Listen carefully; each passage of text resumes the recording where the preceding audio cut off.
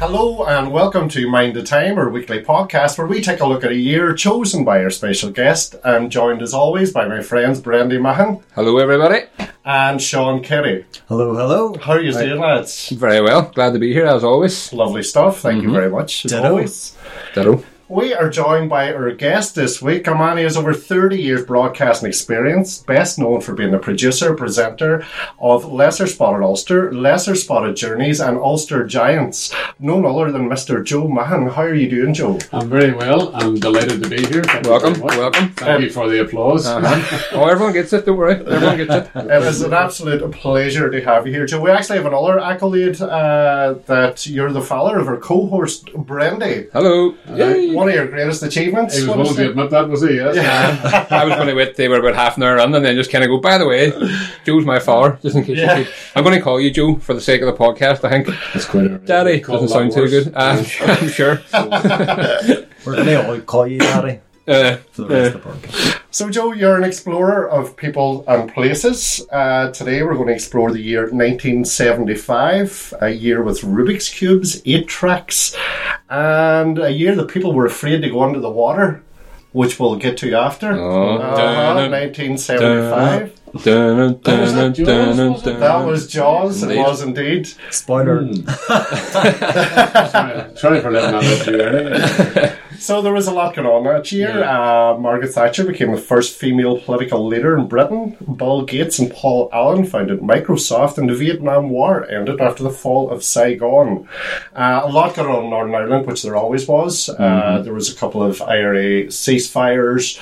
Even after that, there was a lot of killings went on, and then there was like the Miami show band killings, a lot of dark times. But within the madness and dark times, life still goes on, and people go about their everyday lives. And so 1975, Joe, where were you in 1975? Well, 1975 was a significant year, I should say, first of all. And I like to think that I chose the year, but I know rightly, my wife would have been annoyed if I'd chosen any other year, because that's the year that I got married, and that's the year all of this started. You know?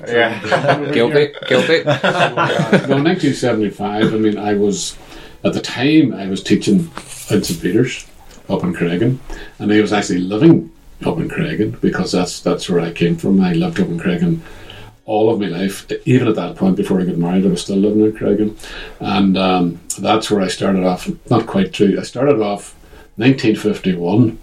And I'm just suddenly conscious, 1975, none of you guys were around. We weren't. That's good. I can say nearly anything I want. You can. We always tell that to the guests. But we're going to say there'll be no fact-checking. No.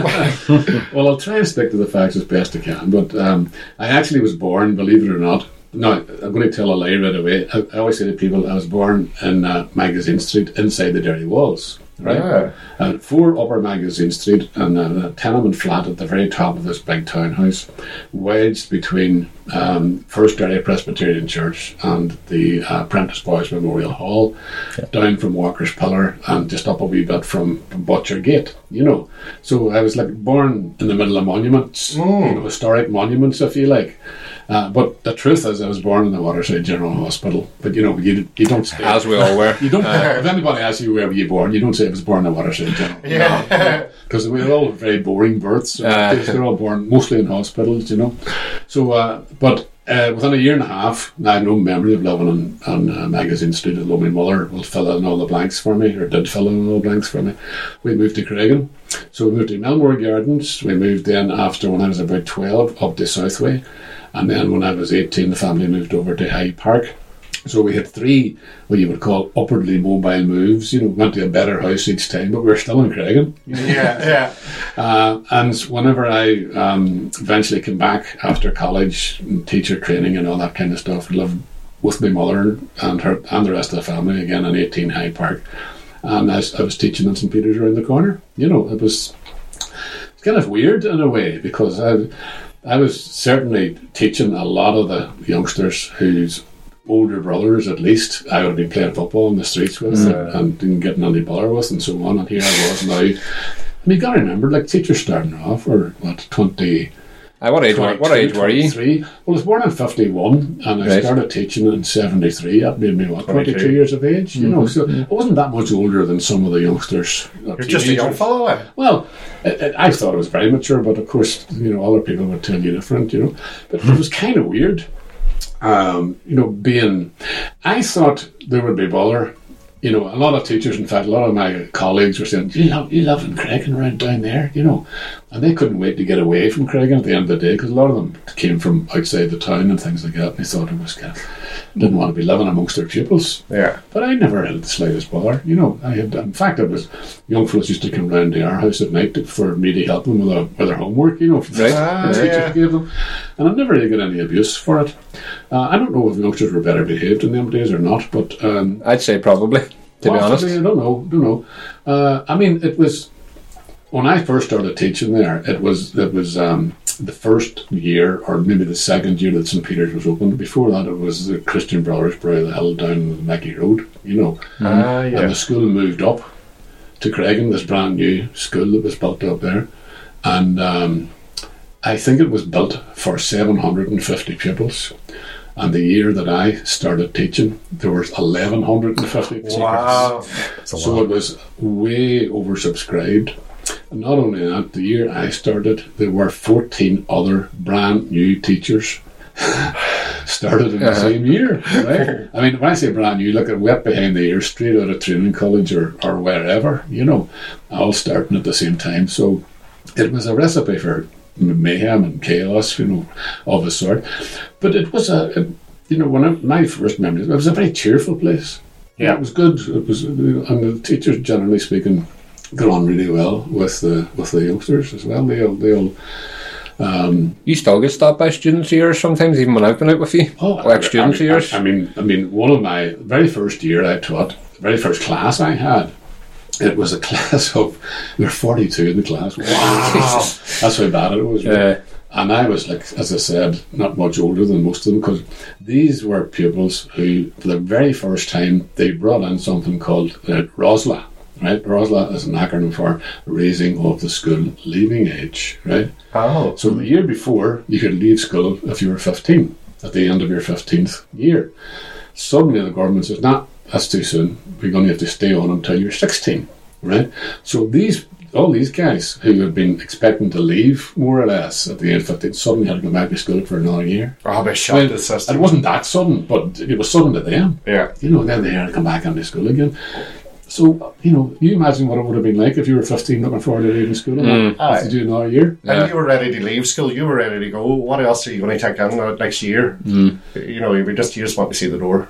Well, I was given a class called Language Development for this crowd of 42, 15-year-olds, you know. Right. And I was inspired. I don't know how, it was the first and only time I was teaching. I said, right, there were a wide mixture in this. They were from all over the place, a lot of them from Craigan and so on. So how did I get into the story? I was going to say, you said to me, Brendan, you know, you still meet guys that... Oh, I've been away a few times. You've been stopped by people. A number of guys in that class, my very first class I had, I still know well. And one of them was, believe it or not, Jim Walker. Oh, right. You know, who does the music for Leicester Squad Ulster and writing music for me for 30 years. Great musician, the Jaywalkers and band. And he still does the music for me, you know. And it was, at the time, I hadn't a clue what to do, so I said, right, language development, what even is that? You know, like English, what is it? As I say, I was inspired because I had this idea of doing a magazine. Because I found an old Gestetner, a rolling machine that you could print off pages down the stairs in the office, and nobody wanted it. And I said, right, okay, I just said to these guys, right, we're going to do a magazine, you know, and I need people who do different jobs in the magazine. What are the different jobs? So I had an editorial team, I had a printing team, I had a sales team, right? And I had illustrators, and I had writers and scribes. So some people, I said, who's all the best writers in the class? And Chase Porteous and so-and-so, and Kevin Hassan was a cartoon. You know Kevin Hassan, Derry Boxside artist? Oh, yeah. Oh, right, He was and Jim Walker was the other cartoonist. They were both brilliant. Wow. Really funny cartoons. And so everybody got jobs to do, wee teams, and by and large it worked very well. And the rest of the staff were mostly impressed, because they expected these guys to be burning down desks. So that was a good start. I went downhill from there on, I have to say, But I still meet guys who go back to those days and remind me of, lots of other guys I could meet to probably tell you. I remember how far worse days than that. But nonetheless, it was a good start, and I enjoyed it. And I stayed in St. Peter's for, I think it was from 1973 and 11. Maybe I thought it was longer, but probably 8 years or thereabouts. Then I left, But they were good, very good times as well. It was tough as well, in some ways. But great staff. Great people. Yeah, would it have helped a lot that there was 14 others there starting off? New help for you that you weren't just the only one just coming in fresh? I don't know, to be honest. None of us felt good about the fact that there were 15 brand new teachers. You prefer somebody with a bit more experience to kind of guide you? That would be a thing, all right. I think so. A lot of us were. I'd gone to Queen's to do a dip ed. I'd already gone to Dublin, did my degree in Dublin, and to be honest with you, I did not know what to do after that. And I thought, well, I don't want to go back home, for all sorts of reasons, and won't go on to. And I should have done possibly. I said, no, I was kind of getting used to university life, and then I twigged in my third year, you actually have to study. So I said, right, I'll go and do a teaching thing. It was a dip ed in Queen's that I got into, and I did that. And it was funny, I then started taking study seriously, and I started taking teaching seriously, because I didn't really want to be a teacher up to that point. I don't even know if I wanted to be a teacher at the end of the dip ed, But I really enjoyed, or got something from all the courses, and child development and psychology and things like that, and the different theories of education, and I still retain a lot of those in my head, I suppose. But it's funny, I was coming towards the end of that year in Belfast, and teacher training at that bed, you had to do 2 stints of actual teaching practice, right? So you had to choose and arrange it for yourself if you could. So I arranged 4 weeks for myself in St. Brackens, just up the road here on the other side, and then 6 weeks in St. Peter's. And the 4 weeks in St. Brackens, I was just amazed how much I learnt watching really good teachers. I remember particularly up in St. Brackens, Dermot Logue. Oh, I know Dermot. You know Dermot? Yeah. You went to St. Brackens, didn't you? Sean's top boy. Dermot was my history teacher. Well, you were lucky. He was fantastic. Wasn't he brilliant? I just learnt watching him. I'm just amazed. Dermot was whatever he was doing, there was drama involved in it. Did he have you out doing an act? Oh, yeah. Reenacting out in the front, and he taught history through drama, through activity and action and so on, And youngsters just thought he was brilliant as well. It wasn't just his colleagues. Making it enjoyable. Making it enjoyable and making it understandable. And also, he also had a kind of an ethical approach to it as well. He wanted them to understand their rights, and he wanted them to understand the kind of, if you like, working class people from the state should have certain aspirations and should not take this, that, or the other kind of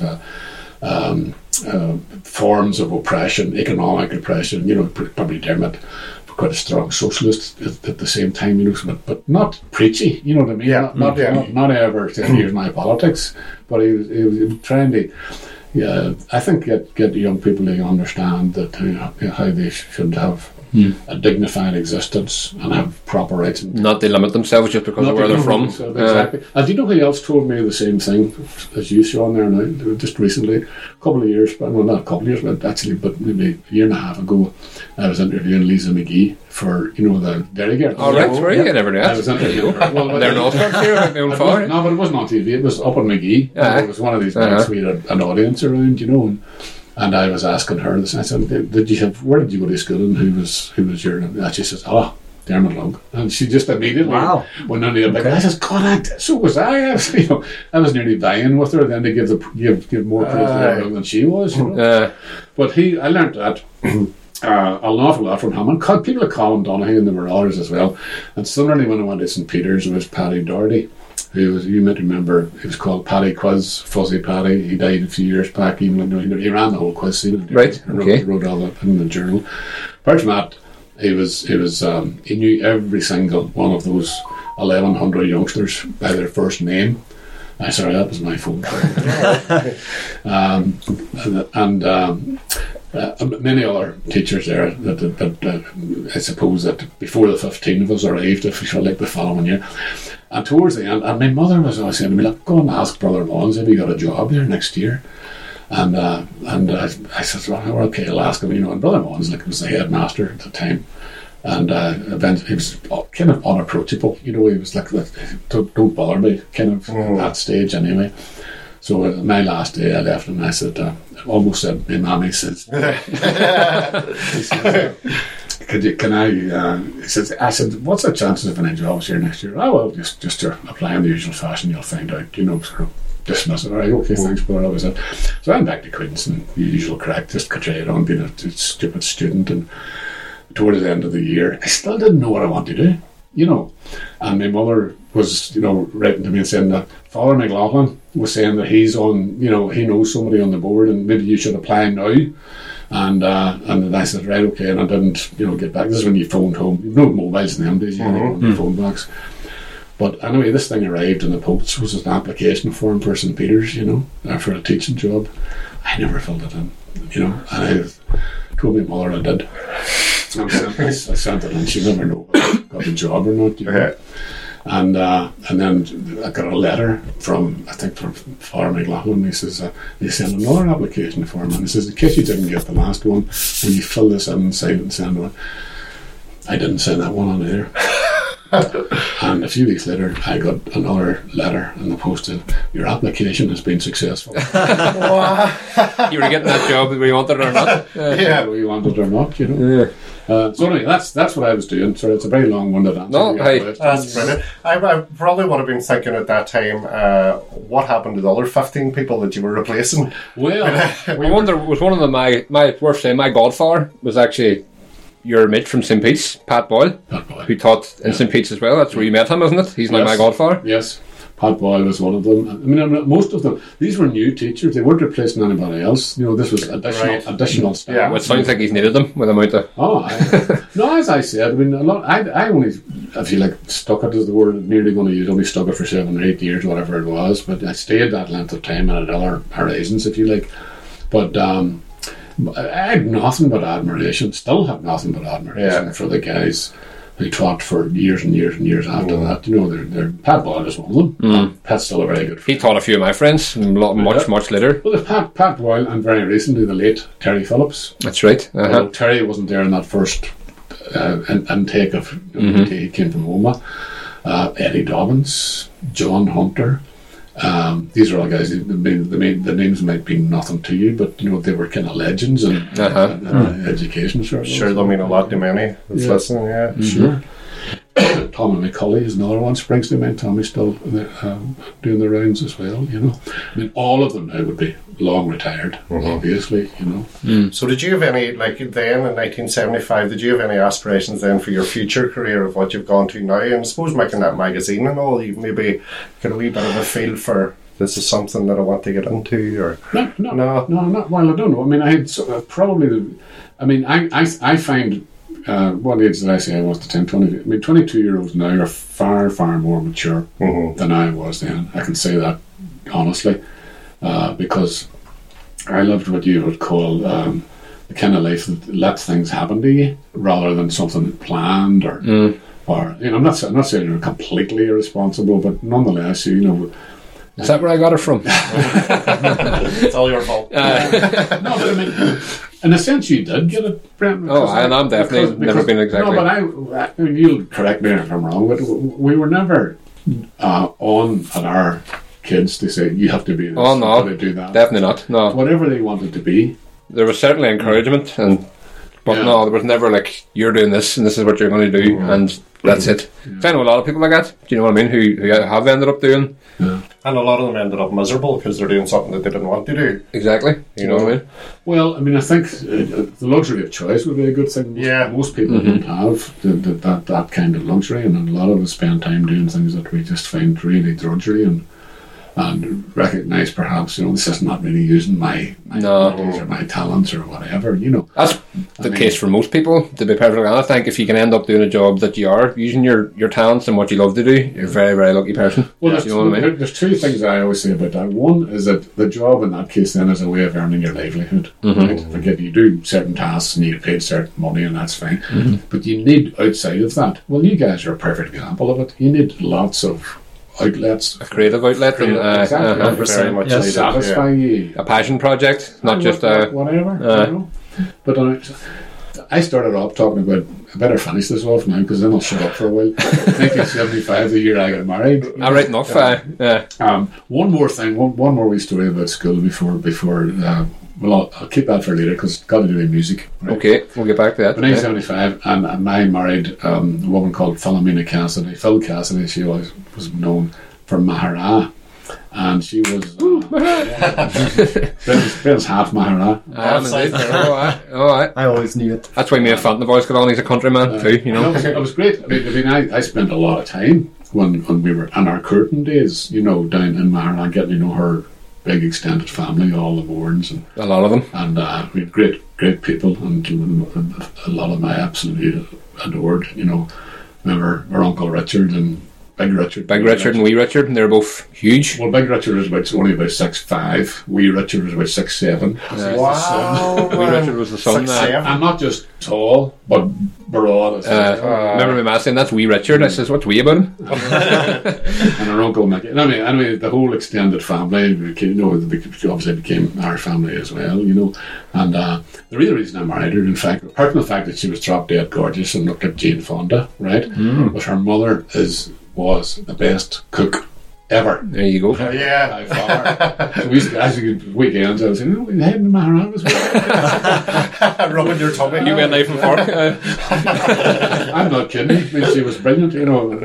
Phil's a good cook as well. But, down there, you got.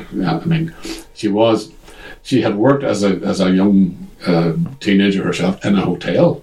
And Walsh's Hotel, and had learned all of the tricks of the trade of cooking. But she was fabulous cook. And not only that, her father also grew all his own vegetables and fruit. That's right. In his gardens, and he was a superb gardener. So between the two of them, he was a big man himself too, wasn't he? Tall. He was. I think that you took your tall height from him. Off him, he was tall, surely. But no, I think that whole the funny thing about the actual wedding day itself, and I'll definitely shut up after this. It's your podcast. You're the guest. All my crowd, all my extended family, and they're huge as well, came from Derry, and all hers came from Mahara. So we said, look, it's not fair to have all the Derry ones travel down to Mahara, because even in 75, not everybody had cars, you know what I mean? Yeah. And I said, maybe a big bus would bring people up from Mahara, and again, let's pick somewhere neutral. Let's pick a spot in the middle. It's equidistant. We're very bad at reading maps because we picked Ballykelly, Drummond, which is ages away from Mahara. Still had to travel an awful lot. But the point was, I said, we were worried about how's all these different people who don't know each other going to get on at all. We hope it gels on the day, because they wouldn't have known each other. Just for the wedding itself? Just for the wedding reception, sorry. The actual ceremony was in Mahara, but the two families, as I say, my mother and father had been down and met Phil's mother and father and got on famously, but the rest of them were country versus city type thing, And when they arrived on the day, as it turned out, my Uncle Charlie, these are all gone, these people now, my Uncle Charlie and my Uncle Paddy, my father's two brothers, had both played for the 1947 Derry GAA team that won the Ulster Championship? No, it wasn't even the Ulster. It was the league final. Do you remember the League Cup final? They used to come, but it's not the All Ireland final. It was a different. I'm not sure what it was called. Like the League Cup as opposed to the FA Cup kind of thing. 1947, Derry famously won it, right? And the two of them had been on the team, and they walked into the hotel. And they were, Charlie Moore. Charlie Moore was Phil's uncle, and he was the main goalkeeper on the same team. Oh, wow. And they had not seen each other since, like, decades later. But Charlie Moore and Charlie Mahon were respectively goalkeeper and sub-goalkeeper. And Charlie never got playing in the final because Phil's uncle Charlie, who was, by the way, Mickey Moore's father. Mickey Moore, of course. Yeah. But that's the first time that they met, and Charlie's a big man. He was a good goalkeeper, but he never got playing in the final.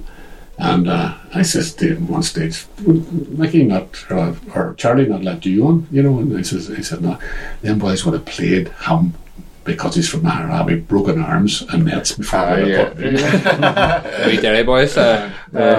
Anyway, sorry, that's that. No, that's a good one. There you go. That is a good nothing like the GA to bring together the city and the country for an occasion like that. Yeah. Well, the Mahons were big GA people way back in Derry in the city itself. So did Phil move up then? Was it 19? So was she living in Mahara? Or? No, she was already living in Derry because she was nursing in Galvin. Right. And then she was a midwife. And then shortly after we got married, she went to a bit of study and did a course and became a health visitor.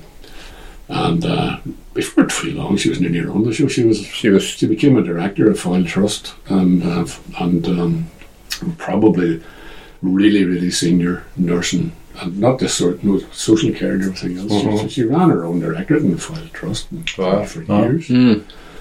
Top job in management. In fact, kept me. in my more precarious situations quite often. I remember one of them. I think you were getting interviewed. Somebody was just chatting to you or whatever, and they said something along the lines of, "What has been the key to your success in the kind of TV making and stuff like that?" And you said, jokingly, obviously, but you said, "Marry a woman with a good job." You know what I mean? That gives you that freedom. Don't know was that joking that much. So whereabouts would you? What would have been the local pub in Derry at that time? Well, in Derry, probably very well. There's two places that we would life before and after marriage, if you like. Gidwar Bar was still one of the main places, and the Castle to an extent when it was owned by the McCafferty's way back. Brian McCafferty owned it. But when Phil and I started going out, we started going to music pubs because she was great, very fond of music. And we would go to, at the time, I was actually, for some strange reason, secretary of the Derry City Social Club up on Bishop Street. The strange reason was Paddy Doherty, how I mentioned earlier, one of my colleagues teaching. He was the chair of the social club. He was a big Derry City man. And he got me to become secretary. And the Derry City Club, that was the centre of Derry's music scene at the time, believe it or not, because all live music in the town was played in lounges and pubs and clubs. And at the time, Derry City had, huge big attendance. Like there were hundreds there every Friday, Saturday, Sunday, and so on. And all the groups, the best music we would consider those things. They're all cover groups, very cheap. But there was the Coasters, there was the Guinness, there was Jerry Anderson's group, Toe Jam, Colin Marbuckle, and those guys, and that's what you want to hear. And they were absolutely brilliant. Looking back now, and still, they're all great musicians and very, very good singers. And we became very friendly, myself and Phil, with quite a few. Desi Dillon, who the Dillon brothers, Sam Dillon, Desi Dillon. Seamus Boner and the Coasters and Billy Boner played the drums. So a lot of families in that sense, and we became, as I say, very friendly with Desi. Sadly gone a long time ago now, but he was a fabulous singer. He's just good. And when I say fabulous singer, you guys, he wasn't a screamer, shouter, like hard rock stuff at all, but he could sing nearly anything. He would be a crooner. Think of James Taylor mixed with Ella Fitzgerald. You know what I mean? But anyway, that was where that's where we hung out. And we impoverished ourselves going to see these groups or bands or whatever. And it was always in a pub lounge, Yeah. Actually, it sounds like a bit rough and ready, but we felt very sophisticated, because you were going to really good sessions. I mean, that was on that side. When I said it divided into two, there was also, the Irish music scene, which I got into in Dublin and so on. So whenever there was a session or a fly or something like that, we would go to those as well, where we could and so on. But, I just read there, Horselips had played in Muff that year, 1975. Is that how long? Are they going from 1975? Yeah. Well, they're going before that because, believe it or not, this is me name dropping, seriously. I knew Barry Devlin and Jim Lockhart at UCD. Wow.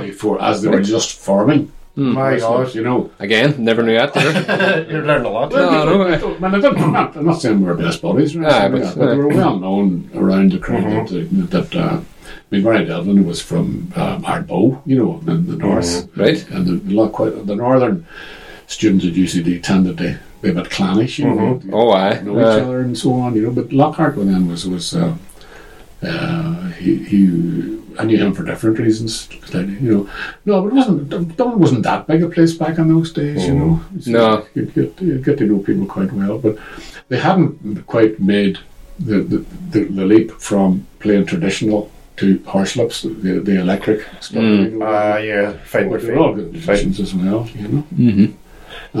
Sorry, Vinton, what was the question you were asking there, or was that? That was where the local was, and the local was the music houses. So even leading on to music, top tens at that time. Well, I don't know about top 10. I took a liberty of taking down, and the list of albums reads unbelievably. What do you hear this here? Where can I find it? So the basic of the year, this is all albums that came out that year, 1975. So you had Blood on the Tracks by Bob Dylan, you had Physical Graffiti by Led Zeppelin, Wish You Were Here, Pink Floyd, and then at the Opera, Queen. You had albums from the Eagles, Aerosmith, Neil Young, Roxy Music, David Bowie, The Band, ELO, Black Sabbath, The Who, Joni Mitchell, Paul Simon, Fleetwood Mac, Tom Waits. Goes on and on and on. And that's music that's still listened to. Earlier today, I listened to Half Fest. I listened to Fleetwood Mac on the way over here. Do you know what I mean? I have to mention, your mother's favourite. Well, she told me to mention because it was my favourite song at the time. From 1975, right? Let's hear it. 10cc. Not in Love. Is that what that was from too? Wow. God, I didn't know they were that old too. I did see this album that year. That's a very romantic song to choose for your wife. I'm not in love. But it's kind of an ironic title. It clearly is if you listen to the lyrics. I love that about love songs. They're all about breaking up and crying and broken hearts. This one's about it's based on methinks the guy protests too much just because I've got your picture on the wall doesn't mean that I, you know what I mean. So I think that I think she got it. It was a romantic song after all. It's a great song. I loved that song because it seemed slightly novel at the time because it was a very intelligent use of something that was kind of still new in '75 with synthesizer. That fuzzy sound in the background and so on. Another band mentioned there, Roxy Music, would have been a big part of that too. They sort of went from in the 80s they brought a lot of kind of synthy stuff too. Brilliant band as well. Still listen to them.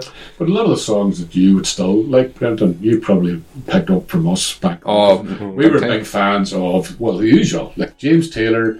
You mentioned a few of them. Joni Mitchell, Paul Simon and Garfunkel was always playing. Paul Simon, your mother particularly liked as well, and the Beatles, the Kinks, all these kind of guys. Well, all that from the '60s right on through. So I should turn that for you. You're on demand, Joe. As long as it's not going out live, and somebody saying, "Will you drag up for God's sake?" No, it's not live. There's a fine every time it goes off. So there is. I'm adding it up here. It's okay. It's going to get us a few points. Well, don't be feeling too bad because our host here had his phone ringing there last week too. So I didn't even read it actually rang. It rang. I didn't even read the text message just before it switched it off, so we should be pleased. Hopefully it's not too serious. Help.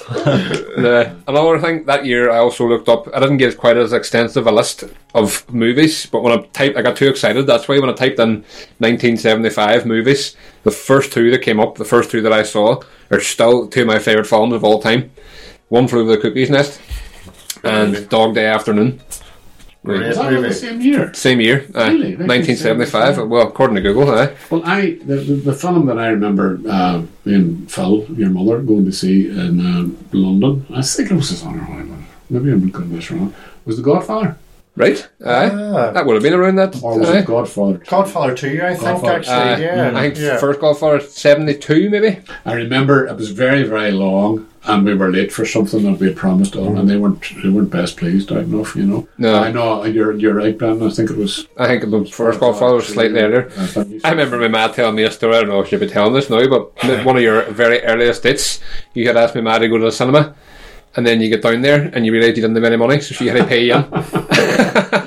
She would remember things. She would, and then she said, and then he fell asleep. Still get the receipt. Sounds about right. Oh, she would never forget something like that. No. And your phone kept going off. I mean, well, thankfully in those days you didn't have any phones. Wasn't so sport in those days? I mean, Derry City were in exile at that time. Derry didn't come back into the league till 1986. Was that between them leaving the kind of Northern League and getting put into the FAI? Yeah, right. I didn't know anything about that either. Funny enough, I remember I said earlier on that I got off relatively scot-free from verbal abuse from the young citizens of Craigan. When I was teaching at St. Peter, partly because I suspect now my younger brother, your brother, 4 years, was Kevin. Brilliant footballer. And he actually got played one season with Derry City before they crashed out or were put out. And he was only like about 16 or something at the time. But he was a wizard back in those days. He really was. Who did he play for then after? Oh, he played for a lot of people. He had quite a big professional career, but a lot of the senior players went off to other places. Harps and Dougie Wood went to Athlone Town and took Kevin with him. He played for Athlone Town. He played for Dundalk. He played for Coleraine. He played for New York Apollos a couple of years. He took place over there, so he was over in New York for a couple of years. At the time, he said, believe it or not, he says, most people haven't seen me play my best because I was super fit over there, because I was full-time professional in New York, But he and a guy called Mike Mancini and somebody else called McCarthy were always the 3 M's for New York Apollos, and they played really, really well over there. But no, he was acknowledged to be like a good pro. Yeah. And when he was young and fit, thank God, he's just unbeatable up the wing. He was just incredible. So I give you a bit of street cred in the school. I couldn't play football; they saved my life. But, yes, and anybody said anything to me, or Kevin would be around. Yeah. he was a thick man, Well, I've heard a lot of stories that it went the other way too. You got Kevin out of a few jams, so it goes both ways. I don't think so. Not as much as it had worked in my favour. Just as you mentioned Dougie Wood there. Yeah. So I would read earlier about 4 players from Derry who played for Athlone. Dougie Wood being one of them. Right. John Duffy, Andy Stevenson and Joe Healy. Yes. The only 4 Derry men to play in the San Siro. So Athlone Town played at AC Milan that year. Right. In the San Siro. They drew 0-0 in the first leg in Athlone. Athlone missed a penalty. Went out to the San Siro. Lasted to 70 minutes at 0-0. AC Milan scored 3 then, which usually happens with these teams. But Athlone Town had only come into the League Ireland in 1969.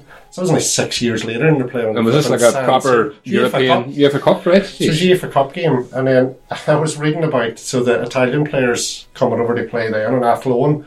Total culture shock, they're fine Italian suits and big coats and shoes, and they're all just so glamorous looking and tanned. And then they stepped out in a rainy Athlone, and there's a cracker photo of the players coming off the bus holding up their trousers because it's just mud. It's just mud everywhere. And then the Athlone, so there's 9,000 people squeezed under the stadium. And St. Mel's Park. St. Mel's Park, that's exactly it. So the Italians were all the AC Milan players doing their warm-ups and totally out there stuff, it was like everybody was just looking on in amazement. And then the Italians' mouths dropped as a pipe band walked around the pitch with a goat leading the pipe band. The most Irish thing you ever heard in your life. It's like culture shock, alright. But at the same time, it rains in Italy and Spain and all these places as well, so they're probably not that much, put out bad. I used to wonder about that, thinking, it's been constant sunshine. You look at the TV and you see the number of times that they're playing through all sorts of all sorts of weather. Well, countries like that, they tend to get a lot of sunshine and then they tend to get floods or like extreme rain, do you know what I mean? I remember the thunder and lightning storm I got caught in Croatia. It was the most mental thing I've ever experienced in my life. I was lost looking for. I decided to go back from the bar early because I wasn't feeling well, and I didn't know where I was going. I didn't realise this until I started walking. All I had was the key with a wee logo on it, and I was walking through. We're in Hvar in Croatia, this wee island, and it was all built on a rock, a big mountain basically, and there was this wee kind of all these wee alleyways and stairs, back alleys leading you through this wee place, and it was like crystal maze. So I decided to start walking back, and then I realised after about half an hour I didn't know where I was going. And then I went to the police and showed them the key. It was like, do you know what? And they were like, that's a cartoon. Do you recognise this key? No, they said, the policeman started laughing. They said, that's a cartoon character from like an old TV show, Croatian TV show. That's no help to anybody else. They were showing that. But I had thunder and lightning that was just constant and passing rain. Mad. But I just reminded of it there. After about 3.5 hours and a wee nap on some woman's porch, but I got there. Trying doors. Nearly was. It's nothing worse than being lost. Oh, especially in another country. It really gets you down. I had my phone was dead. I didn't know the address. The two mates, the only way of getting in touch with the two mates was through my phone, which I didn't have. Do you know what I mean? So it was I met this other group of Irish people. I was kind of grabbing everybody, walk past me, going, help me! And most people are going, go away, who's this madman? But I met this group they were from down south, from Dublin or somewhere, and I met them, and I kind of explained the situation to them, and I think they were almost... It's probably worth mentioning. At the time I was pretty drunk too, so I'm this big tall kind of guy beating about with my Derry accent. Like, these people were kind of, they took pity on me, but they were, I think, a wee bit wary of me too. They were kind of look, we would bring you back to our place, but there's no room. And I said, no, I don't want to come back to your place. That's fine. I'll find my friends and all, blah blah blah. So that was grand. I went on. Eventually I got home anyway, and my two mates weren't back, and they had a whole handle. And they got back. Everything was grand. A couple of nights later, we went to this kind of island party out in this. We get this boat from this island. You go out to this wee island, and we're at this big island party. And I was standing in queue in the bar to get a drink, and all I heard was, is that Brendan? And I turned around, and it was this crowd of people there I met the other night. They were all, we are so glad to see you. We actually felt really bad after we left. We were like, we should have brought that guy home. Like, what? I hope he's okay. And they were like, literally all hugging me. They were so glad to see me. They were saying we felt so guilty. Do you know what I mean? Very good. I remember at the time, I was saying to your mother, are we wise letting us do that holiday? I'd be grand. No problem at all. It was 3 weeks under around Europe. He'll not get lost. I got lost, alright. First night. What age were you? Oh no, this was only about... You were 2 years ago? No, it was maybe... it was less... Last week. About 10 years ago, maybe, at the most, you know what I mean? So I was in my 20s, like, it was grand, do you know what I mean? Oh, you had plenty of sense then, no problem at all. Well... You know, I had a similar experience. I lived at a short stint in Sicily. And that's right, you did. My friend and I, Anthony, we used to go out to... When we finally found some nightlife, we used to go to this nightclub. And... we had like a designated area where we had to meet if we lost each other, because we only knew each other in the entire place. Like, and smart. We didn't have never. When we got lost, he never went it, and I would always return home and he'd be just lying in bed with a pot of pasta beside the bed. But one morning, actually, I woke up on a beach. Just on a beach, and I was going, what the hell, where am I? And I really didn't know. And I was coming up this like lane, and I just seen all these stray dogs ripping apart rubbish bags, and I went, oh shit, no, this is it. But funny enough, how I navigated home was I knew that the apartment was in the direction of Mount Etna, which is the active volcano. So I just like followed the volcano. And then you end up in Mount Etna and you're like, shit, too far. It's getting quite warm. I was going to say, not much point in the designated area if you can't find it. No, that's very true, yeah. Mount Etna would have been a better designated if we get lost, we'll meet at the top of Mount Etna. It was just a pillar in the nightclub. Like, you could see it from any part of the nightclub. He was never there. Funny enough, we were in as a family holiday then, I remember this well. Quite a few years back now. And me and Phil decided to take the whole squad, in-laws, daughters-in-laws and sons-in-law, whatever. Well, it wasn't a few daughters-in-law, but girlfriends and everything, the whole family over. Brendan was only about, I think you were a young teenager. Where are we Portugal? Talking about? We went to Portugal. Which time? We went to Portugal twice. Well, we had this big kind of complex place with our own swimming pool and all that. With a wee like shelter out the back of the big longhouse. The place with a roof terrace. Yeah, but they were me and Phil stayed in because we were minding, I don't know what we were minding. Wee Kevin. Was it Wee Kevin? Wee Kevin. That's right. You know, the rest of them all went off to, walk up through all these cornfields because our whatever the hassy end of it, you might call it, was down at the bottom of all of these sort of either vines or cornfields or something. And they had to walk up the main road, and they were up in bars and restaurants up there. Eventually came home, like, singing down the road Sideways. I had said to Brendan beforehand, he was too young to drink. I was 16, coming 17. Yeah. I said, Brendan, keep you an eye on this, will you please, and you only want to get any common sense whenever they get drunk to you. And Brendan says, right, I'm the designated walker. They're all walking up. Right place, And the sad irony of that story is, by the end of the night, I was fit to walk nobody. Well, you're still sensible compared to some of them. Well, that's true, yeah. We will not mention any names. No. You know who you are. I remember you telling me a story. You heard you were my man were lying in bed that night or whatever night it was, and we were all out, and you heard what you said. It sounded like wild dogs are like shouting and kind of barking and screeching, and you what the hell? And you're standing out in the driveway and everything, and you looked in the distance, and there was a crowd of your wains and their significant others going down the road and singing with their arms around each other, and you're like, oh right, Jesus, that was a great holiday, but it was good crack. Well, parts of it, somebody came down with no shoes on. Do you remember that? How I go out the next morning to try and find the shoes along the field? That's right, and I think somebody... no names, Brendan, okay. Did somebody fall? I think somebody fell in the ditch too, and then somebody tried to get them out and they fell in the ditch too. It's a good job they had a designated walker with them. Oh, aye. I haven't said it was a brilliant holiday. I'm still paying for it, yeah. Economically and mentally, emotionally. Every week.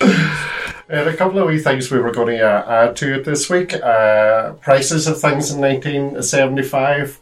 Had you, Sean, how much do you think a pint of beer was in 1975? A pint of beer? Pint of beer. Before inflation? I'm going to take a stab at 15 pence. Oh, you're not far off. 22p. Jeez. Was that all it was? 22 pence. I'd say there'd be a few people cycling then too, yeah. There'd be no designated walkers with them prices, let me tell you. 22p for a pint of... Right. I don't even want to work out the percentage of how much that's inflated, but I go back to pre-decimalisation, and what it was 22p, that was what? That was 5 shillings or something. Was it even in the 70s? Would it have been shillings?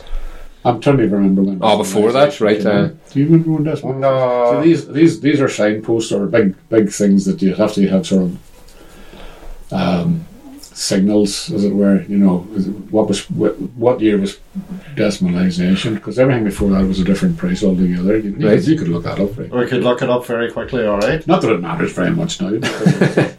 It's kind of a nostalgic look at prices. Beer was only 22. Lucky to get change out of a tenner these days. I remember when I first started buying pints in a bar, it was $2.50 for a pint. Because I used to get £10 pocket money, and it was 4 pints. That's all you seen it as, 4 pints. Right. But it did the job, when you're that when you're 13, that was a job on me. I know. So 1971 was a decimalisation. There you go. A couple of years just before. Yeah. Right. So when I was in places in Dublin and something like that, it was paying. Well, it was punts. Punts. Yeah, I remember punts. I was working in Dublin for the changeover from punts to euro. Right. Which was quite a confusing time. Yeah. That's right, because it was a kind of a sterling kind of system. Well, I had actually worked, and I was working in a shop in Drumahoe. I was working in home base at the time, and then I moved to Dublin. So it was sort of it started about 6 or 8 months, maybe a year before getting used to it. So being on the border, you would have taken punts. So then there was the punts changing to sterling, and there was sterling to punts and euro. You have 3 different currencies all in one shop. I think before that, they were interchangeable. You could just spend punts. As long as you had money, it was... I always remember there was a wee calculator at the time for working out the exchange rate that everybody had. They were posted out to everybody in the south. Yeah. Punts were massive, weren't they? They were big things like that. One punt was like a plate. I remember them being really big. And then another wee thing we're going to go for is fact or pure lie. So I'm going to open it up to the 3 of you. I want to give 3. So what's you're going to give 3? I'm going to give 3 supposed facts, but one of them is a lie. Okay, and which one? So the first one, women could open a bank account on their own in this year for the very first time, 1975. Jehovah's Witnesses thought Armageddon was happening in 1975, and many of them sold their houses and their companies. Spoiler alert, the world didn't end. And another one, TVs were temporarily banned in Japan for fear of spreading the flu. All three could be true. I think the middle one's too crazy not to be true. The thing about Jehovah's Witnesses. The Jehovah's Witnesses. So one of them's a lie. One of them's a lie. I'm going to guess Just one's a lie. Only one of them? Just one's a lie. two of them are true. One of them's a lie. That's what we have to try. I'm on the same page as you. I'm going to guess that the woman bank account thing was the lie. That's actually true. Sure. Is that true? That is true. I thought it would have been earlier than that. That's why I said lie. That was the I'm going to first. say the second one's the lie. No, third one's a lie. Japan. Yeah. TV. See, the free. third just seems That didn't ridiculous. seem right at all. The- Japan one seemed It didn't, no. But No, that's I because thought it it was like one of those things that's so crazy it could be Yeah. true. Do you know what But I I mean? Did gotta- you just pull out of it? Did you just make that up completely? pulled it out. But I got a cold sore off a toaster once. So No, there you that's go. just You know what I mean? So in 1975 was the first year women could open a bank account without having their father there with them. Seriously? And even if the woman earned more than the father, it didn't matter. They still had to have them to sign it off for Good them. Lord. Or Yeah. husband. Or husband, if her husband, of course, yeah. down with the patriarchy. Misogynistic or what? eh? Yeah, aye, that's it. Good to see things are changing. That's why she married me. And she probably, after the wedding, goes, "Oh, Jesus, we could open my own bank account now, for God's sake." Yeah. And we were talking about Jaws, of course, at the start. People were afraid to go into the water. Oh, aye. What a movie. Aye. I was always afraid of going to the water. It just confirmed everything I suspected. Yeah, definitely not going to It was a brilliant movie, wasn't it? It was Yeah. really, that was something else. I mean, at the time, nowadays, it's an old hat, Yeah. you know, because they go for much more. But it was very cleverly done. Oh, it still works. I watched it maybe not recently, but maybe a year or two ago. It's still quite tense and very enjoyable. Like good I show. think it was good actors and good music because I mean it was clearly a big rubber shark. So that big shark, that big shark weighed a ton of weight, and they couldn't get it working half the time. So that's why in the movie there's only one time that you can see the actual whole shark when it comes out, because most of More the effective that way, though, wasn't it? really it really worked out. As better. a suspense that you don't, because the whole scary thing I think about, because I'm not like scared in water, but I am quite wary of it, and it's the whole thing of the unknown, not knowing what's down there, and not being able to see what's down there. No, exactly the And same. if a bit of seaweed touches your leg, you go, Jesus! You know what I mean? I think the shark scene in it wasn't so much the shark as do you remember the guy down at night and the head came out of the bottom of the boat? Ooh, I know. Give you the heebie-jeebies. But the whole movie builds up. I think that's what's great about it. And that's You don't get that anymore. Like. that just was synonymous with fear then after that. People still do that to this day. But You know, like, brilliant performances from what do you call him? Roy What do you call Roy it? Scheider was the sheriff, but everybody was overshadowed by what do you call him? no, I can't get his Robert, name. not Robert. There's Richard Dreyfuss. Dreyfuss, that's what I was trying to think of. Young guy, but the guy who one of my favourite actors of all time. I can't even remember Whose name we cannot remember. Shame. He used to be at Quick Google. TV playing the Buccaneers. Robert Shaw. Robert Shaw. There you Robert go. Shaw. He was brilliant. And I liked him. He first came to my attention on old black and white TV. There was a series called The Buccaneers. Yeah. And he was the pirate captain. And he was just a character actor, always brilliant in it, you know. And he was great in that too, I thought, you know. Yeah, great performances. Great performance by the shark as well, but it worked. Yeah, Yep. of course. That sort of set precedent maybe for Steven Spielberg's career then, like. It was just hat that after was his hat, first like. big hit, really, wasn't it? Or was it his first? It was, yeah. And then Dog Day Afternoon we had mentioned as Oh, well. love that film. I've Absolutely brilliant.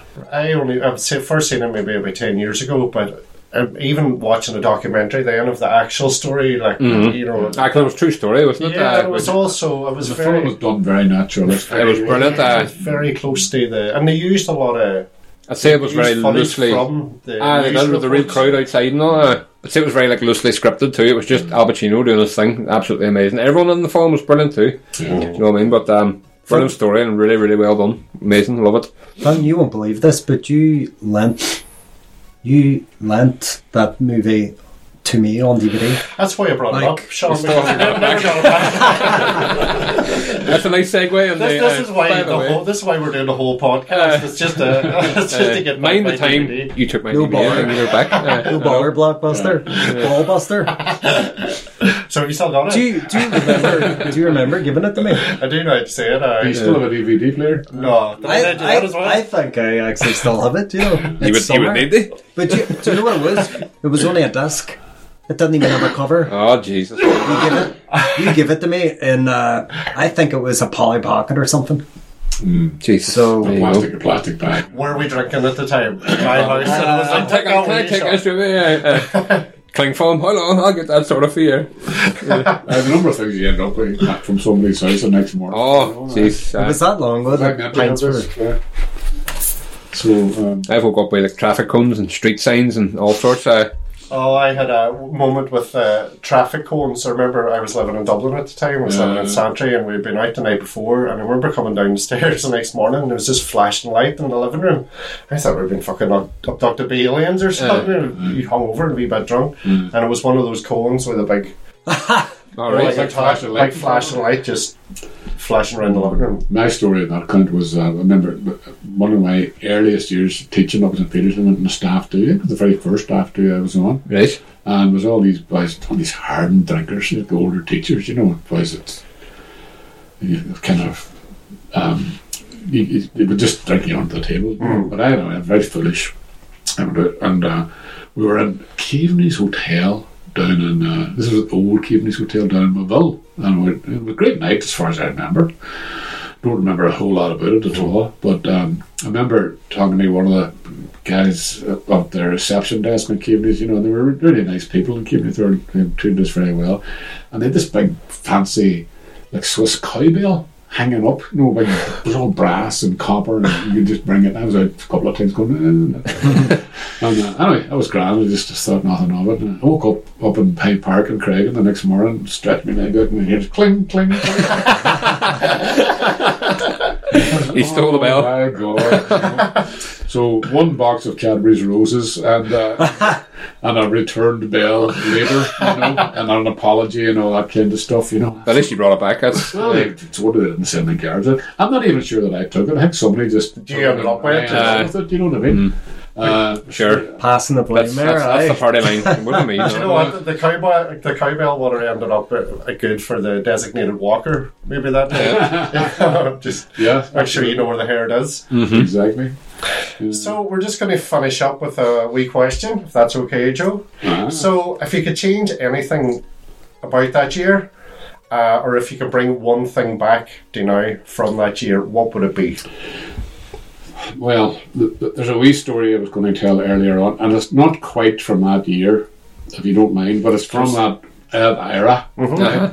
And it was something that was a wee insight. I've talked about living in Craig and growing up in Craig, and I could give you anecdotes galore about the people, the characters, and even on one street in Melbourne Gardens, But this is considered to be earlier than 1975. This is probably towards the end of the 50s. In fact, about maybe 1950. I think I was about 7 or 8 years of age, living in Melbourne Gardens. And just to establish the geography a wee bit, the streets in Craigan were kind of slightly run on parallels in the lower Craigan, And we were in Melmore Gardens. All the streets were named after Donegal headlands. So above us was Dunree Gardens. We were Melmore Gardens. And then there was Dunaff and so on, all the headlands. But to get up to Dunree Gardens from our house, which is 21 Melmore, you walk down the street and up Greenwalk. You're probably familiar with Greenwalk, guys. Yeah. And then up past what used to be the clinic, and then up in Dunree Gardens. So it was kind of not quite parallel, but kind of that angle, like kind of a 45-degree angle, but quite some distance away. So one night, my father says to me, and back in those days, of course, no TV. You had, the radio, people trying to get Radio Luxembourg, and that was the height of their entertainment. So far more men and women read, magazines or books or whatever. So my father says, would you go up to your Uncle Tommy up in Dunree Gardens and ask him, has he any westerns he could lend me that he's finished with, and that sounds like a innocuous enough kind of request, but this was 8 or 9 o'clock on a winter night. It was as dark as it is out there now at the moment, and probably as cold.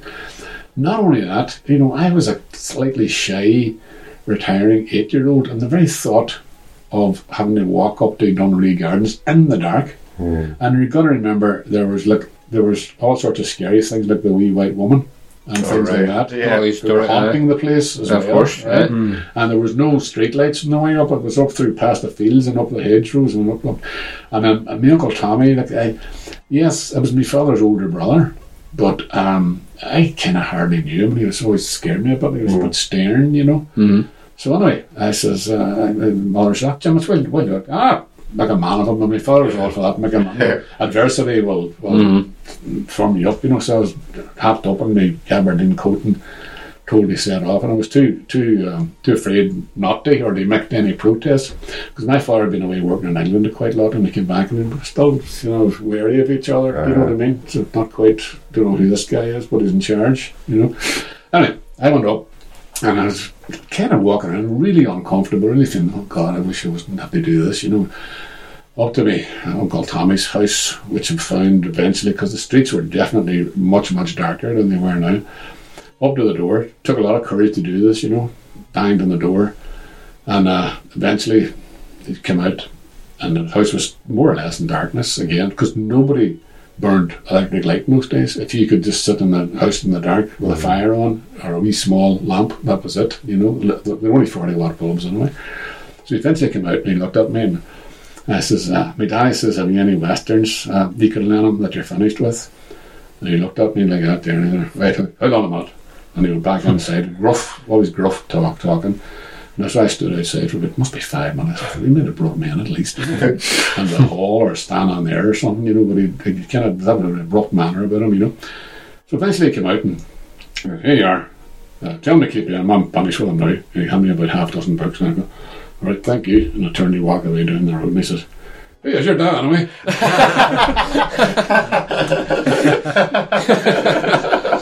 What that taught me was not so much that we didn't know. To this day, I have to tell you this: I don't know if it was my Uncle Tommy or not. Just to hand out books. I was been wrong. The fact is that somebody could send their young fella to a strange house and actually ask for something like that. People didn't find that strange. No, they would do things like that. People swapped comics all the time. People would not to people's houses and say, right, we got so and so, I'll give you that for that. So and there was that much more neighbourliness, that much more spirit of helping each other, and also doing it freely and not expecting much in return. Because everybody was in the same boat. Nobody was well off. Everybody was in need. So books and things like that would have been easily shared. I just remember that particular story fondly for two reasons. One, I was terrified, and secondly, it had a good outcome. What I mean? So that's that kind of sense of community is what you would bring back. My father never knew where the books came from, because as far as he was concerned, they came from the other side. To this day, I don't know. You're not too sure? No. Thankfully, I didn't want them back. Yeah, it's like my copy of Dog Day After. Some of that still persists.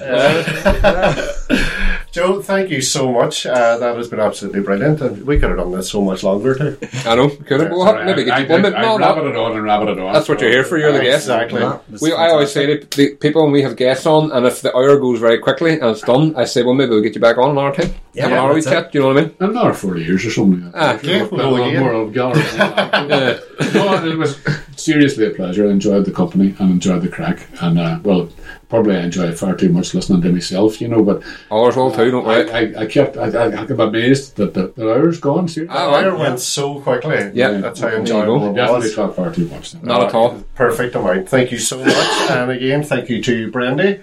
You're welcome. Thank you very much, Sean. Touche. The podcast will be out weekly every Monday in 2024. Follow us on our socials, Facebook and Instagram. Thank you very much, and good night, everybody. Okay, thank you. Good night. Buenas tardes. Thanks, Joe.